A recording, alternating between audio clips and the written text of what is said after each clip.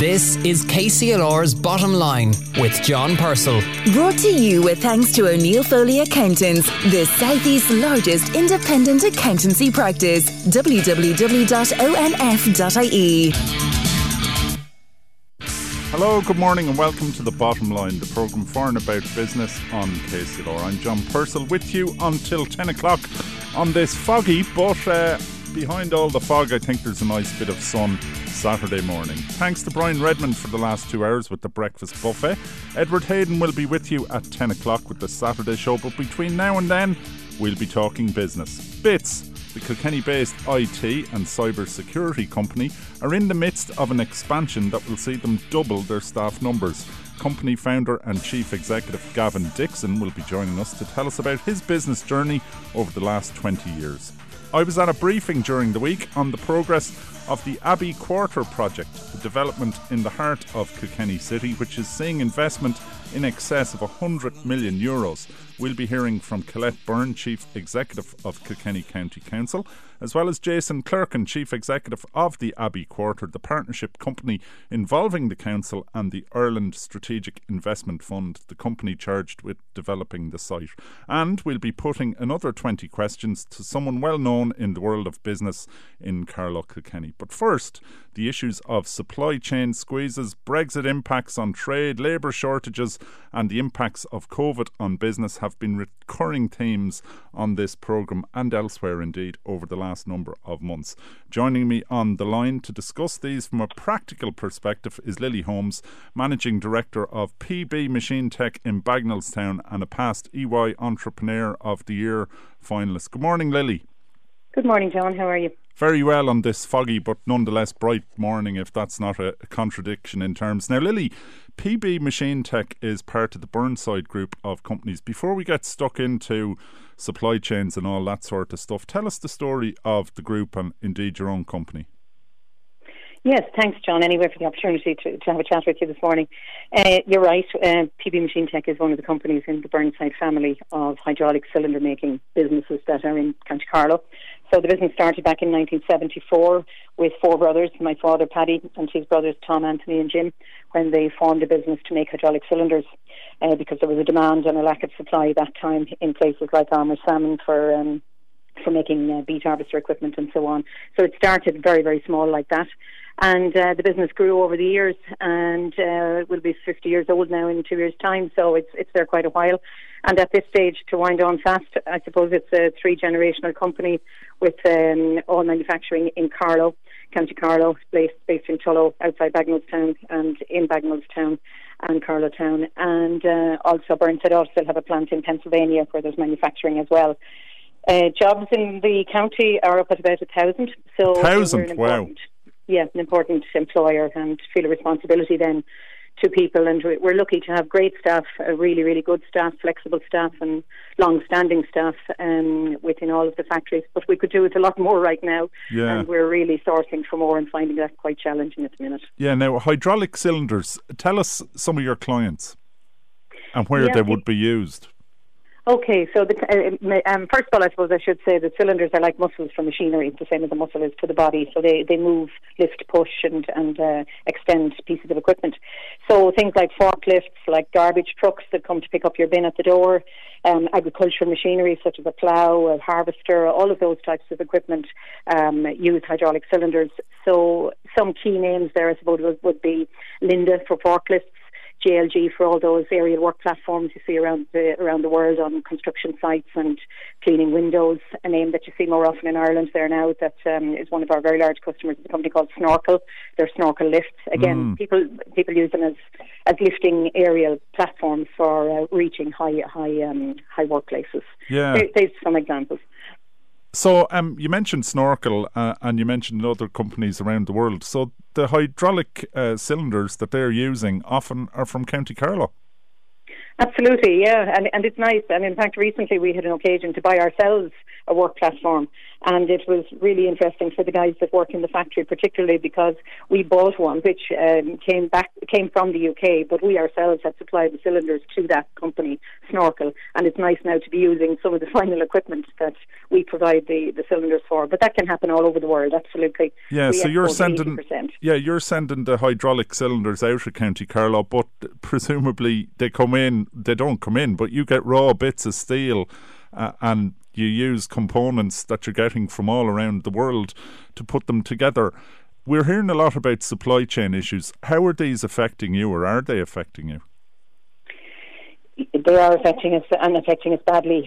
Anybody in the manufacturing world will know now that steel is a rare commodity, and to get your hands on anything like the period we used to. So, with all of the various things that are going on, be them political or economical around the world, there's a knock-on effect, as is normally the case anyway. So to obtain steel in particular, but it's extending now to things like packing timbers and even plastics, rubber, various commodities now are hard to get your hands on now. So we've got to have much longer lead times, and we're paying much higher costs for them. So it's having a big effect on anybody in manufacturing right now. And presumably you'd like to pass those increasing costs on to your customers, but then presumably your customers are pushing back. That's the constant struggle of businesses like yours, I would imagine. It is, and it challenges us, and you could very easily get squeezed in the middle, and to a certain degree we all are, because customers will hang on there for as long as possible and not want to take on some of the cost, and at the same time we want to give excellent customer service, so we've got to secure the materials, thereby we have to pay the cost. And quite honestly, if you don't pay the cost right now, your supply chain literally will not supply you. So you're at the behest of whatever they demand for it almost. There are things like cartels going on now in the steel world, which make it really challenging. However, though, customers that are in the steel industry themselves, because if somebody's making, say, a forklift, they've got to buy various steel commodities and other commodities like wheels and engines and electronics as well. And they too are incurring it from other suppliers. So they do see that we're in a partnership together, and they will contribute to some degree, but usually not sufficiently. So there's a challenge there to become more competitive then, yes. Yeah, and it's a constant juggle and a struggle, I would imagine, but you're getting through it. I was talking to you one day recently, and you had issues sourcing paint, which wasn't something that I'd thought of, but would presumably you have to paint your hydraulic cylinders before you send them out. Yeah, gosh, every week brings another surprising challenge onto the list, to be honest with you. So about a week ago, that was the latest one. As in, some of the component materials may not be coming in to the paint supplier to produce the final paints, and that has become an issue now too, just as plastics have. And as I said, there was timber for packing materials. So some of them are caused by shortages and so on, and some of them are caused by other things like logistic issues and container shipping becoming so expensive now. And lead times extending. And availability is one thing, but getting stuff through the land bridge, presumably from the UK, and with Brexit is another. How has that impacted, or is that talk of the disruption of Brexit overblown in your view? We're coping quite well with Brexit, and it didn't turn out to be as big an issue for us as it might have for some other businesses, but that's all down to preparation really. We put a team on it in-house, and a good team, and they worked hard, and we did several things. We tried to avoid coming through the land bridge wherever we can. That's both going out with exports and coming in. And ports like Rosslare are used heavily now, and it's great to see the developments there. It's a really big help to Ireland, I think. We set up some other suppliers, so we stopped trading with some UK suppliers, and not customers, of course, but UK suppliers. And it has really, the outcome of Brexit really is it's brought cost with customs clearance, even though there's no tariff, but we still have to go through the process. And it has delayed transport one way and the other, both ways, by about a day. So it's done that to us. Yeah, so another complication, but you're managing your way through it. Now, COVID, of course, has disrupted every business. Manufacturing, making hydraulic cylinders, presumably most people don't have the option of working from home and making cylinders in their spare bedroom and so on. How have you kept the show on the road? Carlow, oftentimes, unfortunately, at the top of the charts when it comes to infection rates per 100,000. Yeah, I heard it again this week. The numbers are high in County Carlow. Thankfully, in our company, we've done very well. But again, we acted really quickly, and people really rode in, and we have to thank our staff for that. They really took care of each other and really did their very best to look after customers. So we had to stay working. We didn't stop because some of our customers needed to make machinery like I spoke about, such as forklifts, to even move PPE around the world to help with the pandemic. So in our case, home working is not really an option. It's on-site manufacturing, and that's how we've had to be. So we've introduced a lot of protocols, John, things like distance control, obviously, temperature controls, antigen testing where needed, and various other protocols, obviously mask wearing throughout all of the time. And I have to say it's not easy for staff, and they've been brilliant because they've complied with those protocols so well. And we've only had something like 3 cases in a year and a half in a big business, and none of them were even company based. It's been really good. Yeah. Well done. But you did indicate that you are on the lookout for staff, and you could actually expand your workforce by in the region of 10% if you could get people. That's a real challenge. Absolutely. Materials and people are our biggest challenges at the moment, and I would say, to be honest, people are the bigger challenge right now at this moment in time. And we could easily increase by 10% if we could get staff tomorrow morning. We're interviewing all of the time, and at the same time, we need a certain skill set to come into the company, or at least an ambition and an attitude to pick up on the skills. And we're encouraging everybody, men and women of all nationalities, to come join us. We have a really good dynamic team. Everybody's very helpful. We've got an in-house training centre even developed to encourage education as people work. There's the possibility to come, get a job, get some money, good money in a reliable business that will be long lasting, and still develop your education, because we have very good links as well in the southeast, even in general. We have great links. We have a university about to unfold here now, and we've got bodies like Skillnets and Engineering the Southeast and various bodies that really want to help businesses by working with them to enable their staff to upskill. Well, Lily, pleasure talking to you as always, and best of luck to everyone in PB Machine Tech and throughout the entire Burnside Group in County Carlow. Oh, thank you very much, John, and thanks for all your support for all of our businesses, and to everybody, as I say, staff mainly, and everybody else that supplies into us and helps support us in any way. Thank you very much, Holmes, Managing Director of PB Machine Tech. They're telling us about her perspective on many of the issues which impact on businesses today: supply chains, Brexit, staffing, and indeed COVID. Good to get the practical view. We'll be back after the break with 20 Questions. 20 Questions is a popular feature that we do from time to time here on The Bottom Line, and it's where we ask a series of simple questions to someone you may know from business across Carlow, Kilkenny, but who you may not know personally, and these questions are designed to give you an insight into what the person is like beyond business. Here's this week's guest. My name is John Hurley. I live in Kilkenny. I work for the Kilkenny Chamber of Commerce, and my title there is Chief Executive Officer. Where were you born, John? I was born in Tralee in County Kerry. And tell us about your family growing up. So I was the second eldest of a family of 8 kids, 5 boys and 3 girls. And we grew up in Tralee in County Kerry, and I'd have many fond memories of that period of time. It was a good childhood and a good upbringing.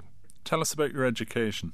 So I went to school, local school in the countryside, and then went on to boarding school for secondary school, did my leaving cert, and straight after my leaving cert I got a job and started my career, and I stuck with that for some 30 years and more. What was that first grown-up job? So my first grown-up job was the job that became my career. It was working in an insurance company, and I worked through that for over 3 decades, and while there I further educated myself, sat and did exams for the specialism, the insurance industry I was in, became a chartered insurer, and I also put myself through college in my mid-30s in that. Who or what had the greatest influence on your career path? That's a difficult question. I would have to say maybe an aunt of mine, very precious lady who's well in her 80s now and still healthy and hearty. She worked in the insurance business as well, and she told me that it was a great job. So when the opportunity came up, I said, yeah, let's give this a go. What's the favourite thing about your career? I think it has to be the people, meeting people. I like talking and meeting with people, hearing about what they are doing, what they're achieving, the challenges they have, and if I can help out or contribute in some way, then that's for me what the business is all about. Tell us about a significant time in your career. So I suppose It would be, I think I'd pick out a time when I was in my 30s. There's an old saying that if you want something done, ask a busy man. So I was very busy at that time, but it was the time when I took on a new job, got promoted to management. We were in the throes of following through on a foreign adoption, and we ended up travelling out that year to Romania, where we adopted our eldest child. And I also completed an MBA in the University of Limerick, all in the one time. So I think that's one time that kind of stands out for me because it was very busy. Can you tell us about a typical working day for you now? So for me, a working day, I'm an early riser, so I'd usually be up before 7 o'clock, take the dog for a walk, go for a half-hour walk. That gets my mind into the right space. My day is usually planned from the day before. I've a lot of things on my to-do list, but I try and have a number of proactive things which I'm in control of, and then reactive, because in the business I'm in, it's very much a service business, so I need to be ready to react to my customers' wants and needs. So that's kind of typically what I would do. My day finishes up then. I try and finish up kind of around the 6 o'clock mark so as to make time for home and family. What do you value most in a colleague? I think that would have to be honesty and commitment. You know, people with integrity that you can rely upon. I've worked with many people over the years, different skill sets, different types of personalities, and you find a different way to work with all the different people. But the things that stand out is that when you are working with someone, that you know where you stand with them, that when you give them a job or they say they're going to do something, you know what the outcome is going to be. So I think that's a key thing, is honesty and integrity, and them to do the best that they can. How would your colleagues describe you? I think professional in my approach. I'm quite thorough and determined always to do a good quality job. And also I think I tend to keep a cool head. I don't get overly excited when the chips are down or when things are kind of maybe going slightly awry. Keep a cool head and always try and see the positive side of things. How do you deal with setbacks or overcome challenges? Again, stop. Take stock of the situation, identify what the key issues are, what are the obstacles, what's in the way of what I want to achieve, and how do we get around those, and then put in place a plan and follow that plan. So I'd be very methodical and structured about taking situations like that on hand. How do you define a good day in your working life? So for me, a good day is a day when I come home having enjoyed it, having found it fulfilling, having achieved things, and having done some good for others or for the world or for my family or myself. What piece of advice would you give to people starting out in their careers? I think that when you're starting out in a career, the key thing is to commit to it, whatever it is. And an awful lot of us, when we start a job, we're not sure how's it going to turn out. But if you commit to it, do your best, give it your all, it'll either work for you as your career for life, or others will see how committed you are and they will open more doors for you. So your commitment and drive and enthusiasm and positive attitude, I think they're the key things to bring to your career, whatever it may be. How do you like to relax? Well, family is very important to me, so I always make plenty of time for family, try to do as much as possible with my kids and with my wife, and whether it is going for walks, the great outdoors, we're very much an outdoorsy type of family, or sitting in watching a film on TV or whatever. And I also am an avid DIYer, although not necessarily brilliantly good at it, but I do keep myself busy fixing things that are broken around the house. Do you have a favourite holiday destination? Yeah, I'd have a few. I think the one I'd pick, if it has to be one, would be the south of France. Again, that aunt of mine that I mentioned earlier had an apartment there for a good number of years, which was readily available to all members of the family, and we spent many summers down there. Lovely spot, fabulous part of the world, and it wasn't too touristy, so we really felt like we were part of the local community for our short stays there. So fond memories of that. What has the COVID-19 pandemic made you realise? I think more than anything else it has highlighted for me how fragile life is. And when you just think that you have all things organised, that you have things sorted, that you know what is going to come tomorrow, it's just extraordinary that a little bug, which is so small that it's invisible, can bring the whole world indeed to its knees. And when it arrived, we thought it would be sorted in a couple of months. Here we are almost 2 years later, and we're still not done with it. What film would you recommend and why? I think The Shawshank Redemption jumps out for me. It's a great story, fantastic acting, but the actual storyline of, you know, a guy down in his luck, unfairly treated, you know, convicted of something that he didn't do, and how he never gave up. And I like the way then that it has an uplifting, positive end, where, you know, life turns for the better for him in the end. Tell us something about yourself that might surprise us. That's a difficult one. Oddly enough, and I don't know if this is consistent with other people, but I've no interest in retiring. A lot of people kind of my age, they kind of look forward to retiring and hanging up. I've no interest in actually sitting down or engaging completely in golf or other sports or whatever. I prefer to always have objective things to do that are going to make a difference and contribute. So I have actually no intention of retiring ever. That doesn't necessarily mean I'll stay with the same job forever, but that I would hope that I will always find something useful to do that I'll get paid for, and that I will make worthwhile for them to have me involved in it. What piece of music would you like to pick? I think I'd like to pick Van Morrison and his music, or his song Bright Side of the Road. I like a lot of his stuff. I think he's a very eclectic, unusual sort of character, but some of his older music is really brilliant, and that particular one has a nice positive upbeat to it. From the dark end of the street to the bright side of the road, we've been lovers once again on the bright side of the road.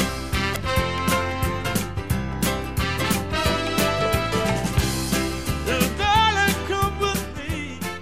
The great Van Morrison, the chosen piece of music of John Hurley, who was our guest on 20 Questions this week, our occasional or indeed sporadic feature where we ask people in business to answer questions about themselves and about their music and about books and films and all sorts of stuff like that. After the break, we'll be talking to Gavin Dixon, Chief Executive of Bits. The Bottom Line on KCLR with John Purcell. Brought to you with thanks to O'Neill Foley Accountants, the Southeast's largest independent accountancy practice. www.onf.ie.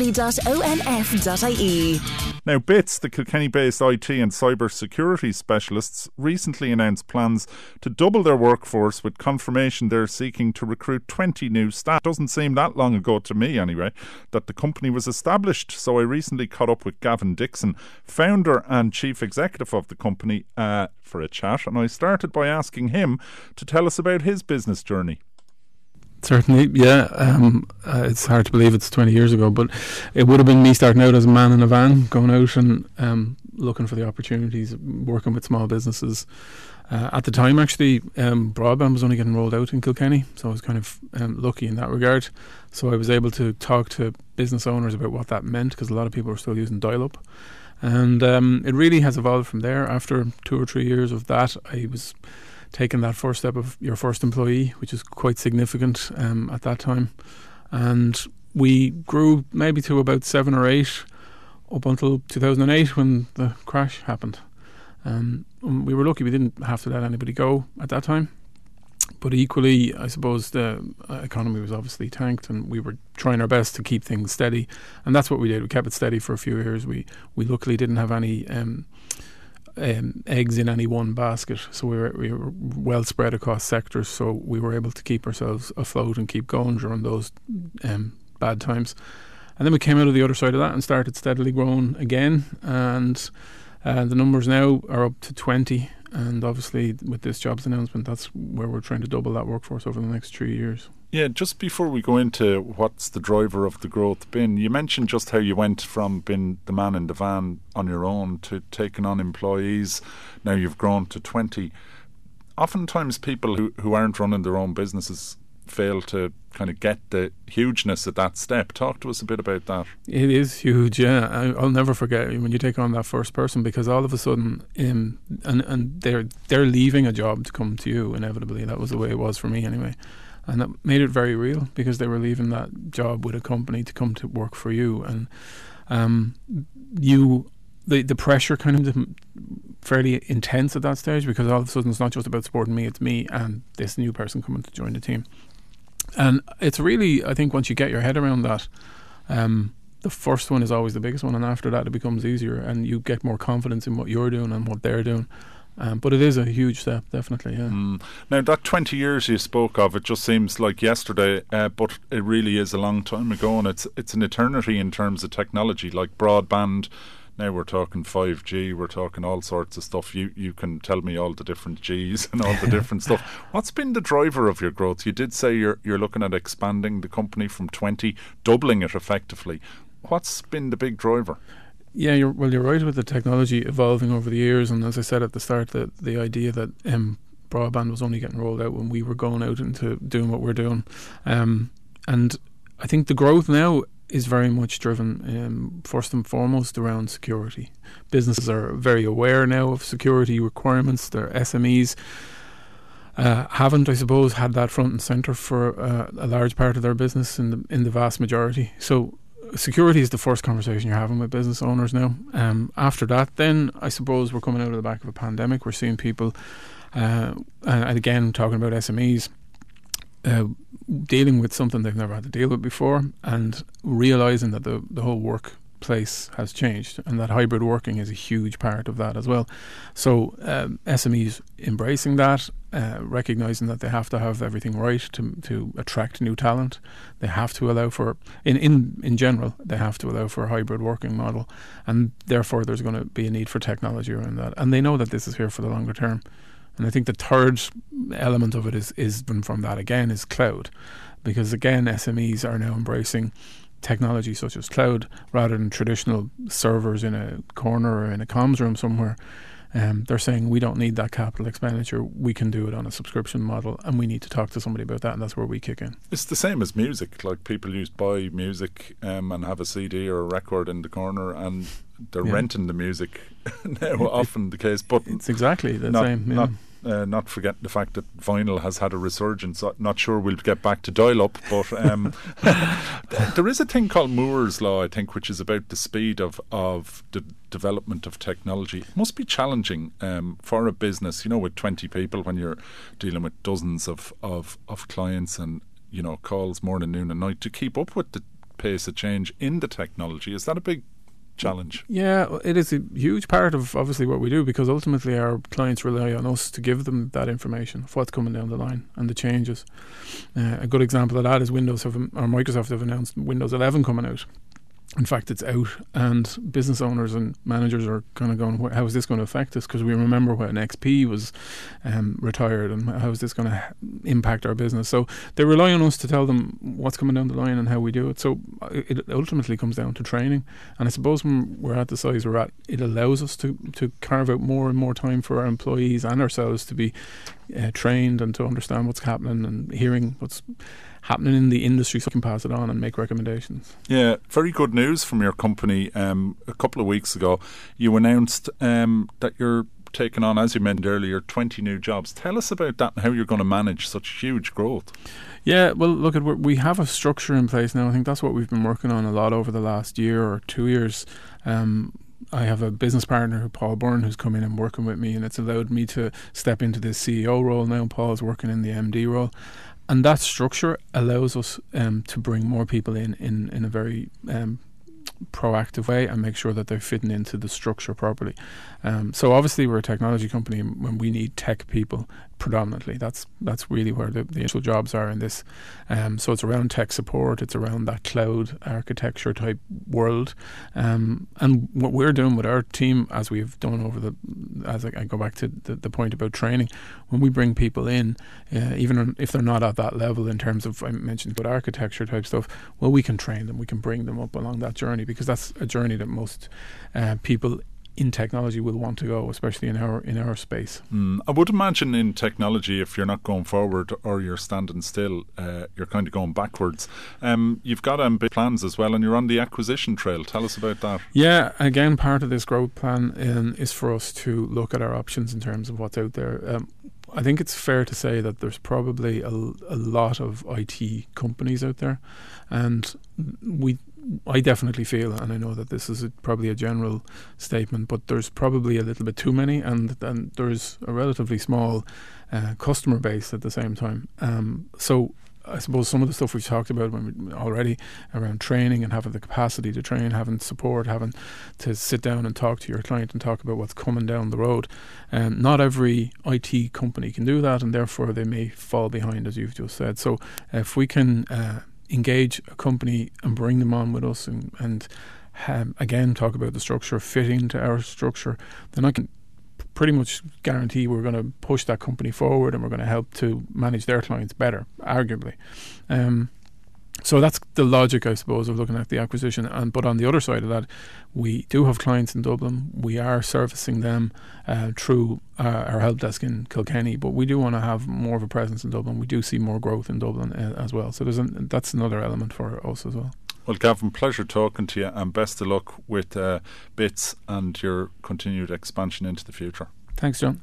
That was Gavin Dixon speaking to me earlier about Bits and his ambitious plans for expansion, and best of luck to everyone involved with Bits. Now, the Abbey Quarter is a massive development in the middle of Kilkenny City on the site of the old Smithwick's Brewery, and Kilkenny County Council acquired the massive site after Smithwick's left, and they took possession of it in 2017. Now, complete development of the area will eventually comprise office, residential. A huge part of it will be public realm, up to 60%. There'll be a new hotel, retail and service space, and it's expected to take up to 15 years.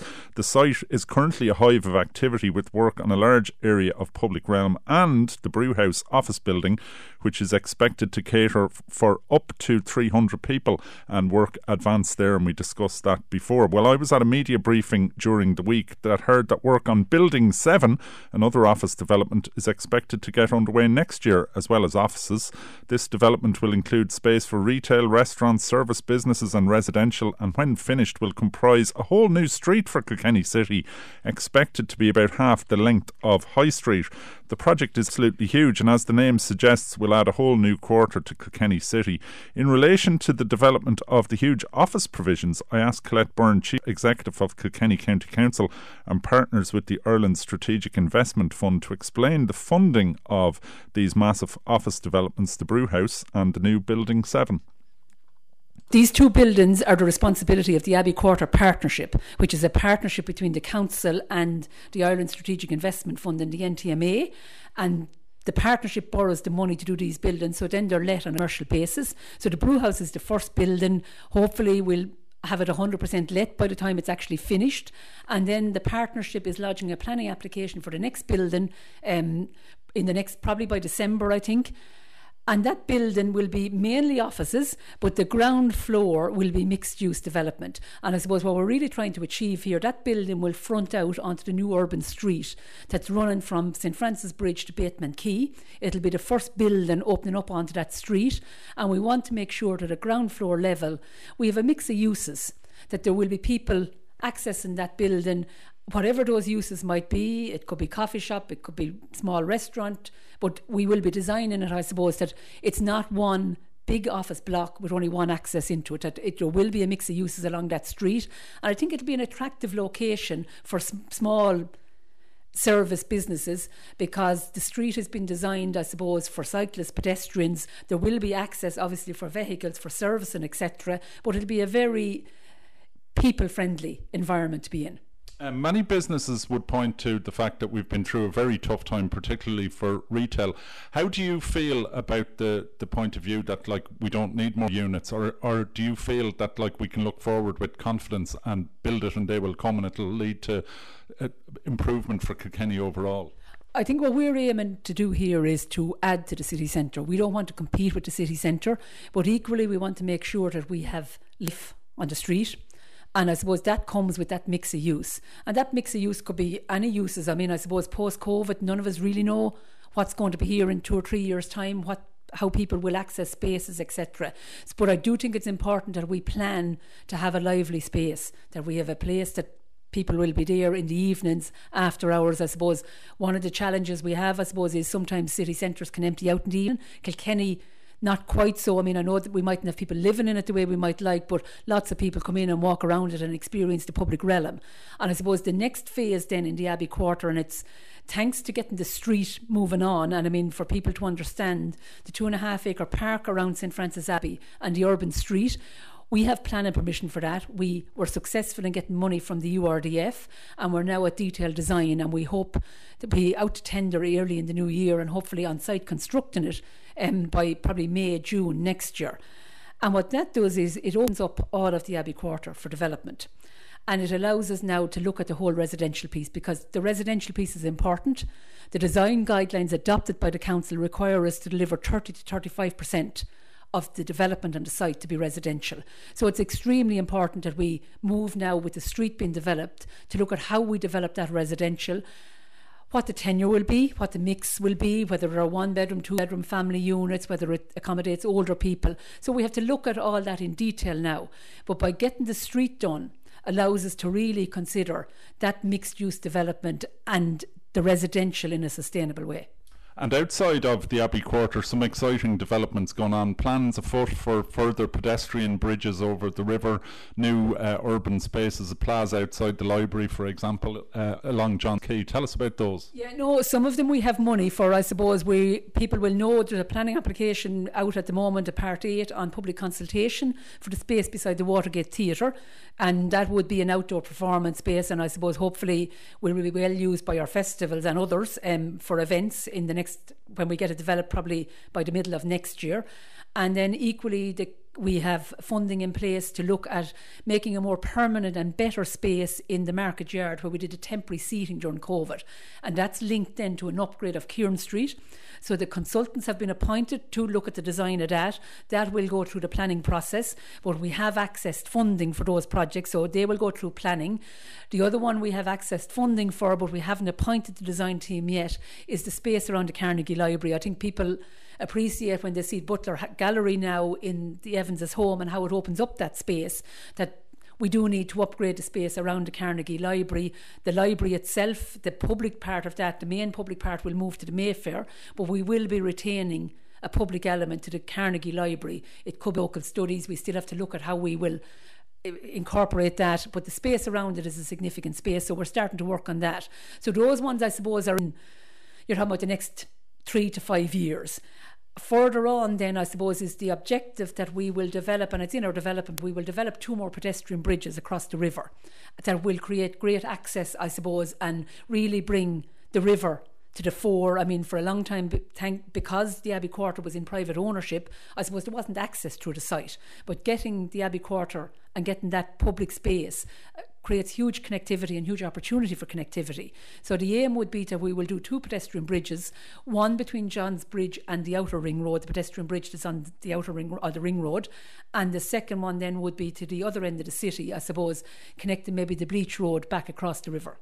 The Bottom Line on KCLR with John Purcell. Brought to you with thanks to O'Neill Foley Accountants, now offering a complete life and pensions advisory service to business. www.onf.ie. Jason Clerkin, work proceeding apace on the brewhouse development. You expect it to be open pretty soon?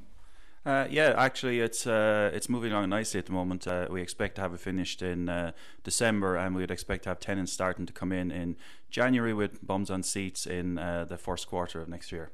And it promises to be a rather different working environment for Kilkenny. Huge public realm improvements been undertaken around this office development as well. Yeah, and I think it's one of the things that's probably missed is that there's a significant public realm being developed by the local authority, and in particular around the brewhouse with the upgrading of Horse Barrack Lane and the brewhouse square, which provides a really great environment for people to work, which is an added benefit when you come down to the Abbey Quarter. And there's the intriguingly titled Building 7. That's the next step of the development, as I understand from the briefing this morning. Tell us about that. Yeah, Building 7, which is yet to be named, is wrapped around the other side of the Brewhouse Square. So now that with the success of the Brewhouse and coming to completion, we are in design on the next building, which will have some more offices, a different offering than the Brewhouse, and with some ground floor restaurant, retail and service type space. An issue that has come up on a number of occasions is the whole funding of the project. Can you just explain that to people again? How this project and all this development, which I understand is going to cost ultimately somewhere between 100 and 120 million, how's that going to be funded? Yeah, and there's a distinction between the public realm, which the council are doing, and they're using their own resources and grant funding for that, and what the partnership is doing, which is delivering all of the commercial buildings down at Abbey Quarter. So that operates like a private company. So we borrow the money from the market to deliver the buildings, which we then let, and then obviously pay back those loans over time. And it'll be phased over time. So it'll be through a combination of leasing up, renting and selling and recycling some of the cash for the next buildings to come along. But you're talking significant resources, somewhere in the region of 80 to 100 million for the building of the actual office buildings and the other infrastructure, I suppose. Yeah, absolutely. It's not cheap, and I think over the life of the development we could be spending upwards of 100 million. Each building typically takes about 15 million to deliver, and so when you look at all the phases in the various buildings, it'll add up to 100 over the life of development pretty quickly. COVID interrupted the building on site here. There were speculation about the demise of the office space. Do you think that's been exaggerated, or how's the market responding to your proposition lately? Yeah, I mean, exaggerated. I suppose we were on uncertain times and there was a bit of a knee-jerk response early on, but what we're finding is that there's still quite a demand there, and in fact the demand is coming from further afield, and Kilkenny acting as up. There's no doubt that users are looking at their space differently, but they're still taking the same space with circulation space. They're looking at their offices as an environment to come and collaborate, and maybe looking at a hybrid going forward where people can work remotely, which I think is a good thing. So all in all, we can look forward to seeing people on site working here in the Abbey Quarter early next year. Yeah, we're really excited about that. There'll be people working here, and it'll be great to see the building loose, and it'll be great to see the couple of hundred people down here and the benefit it'll bring to the city, and then we're moving on to get the next building on site once we have planning next year. That's Jason Clerkin there, who's the Chief Executive of the Abbey Quarter, bringing us up to date with plans for that huge site in the centre of Kilkenny. That's all we've got time for this week on The Bottom Line. Remember, if you have any comments or ideas, or you'd like to nominate a business we should cover, you can get in touch with us, The Bottom Line at kclr96fm.com, or if you'd like to listen back to this or any episode, just search for The Bottom Line on KCLR on any podcast platform.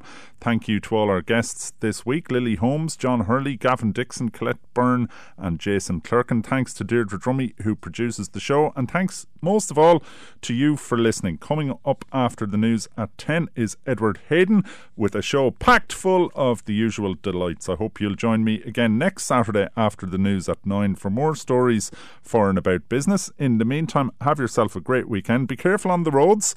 Don't forget the clocks go back tonight. Have a good week, and wherever you are, stay safe, stay tuned to KCLR and keep the faith.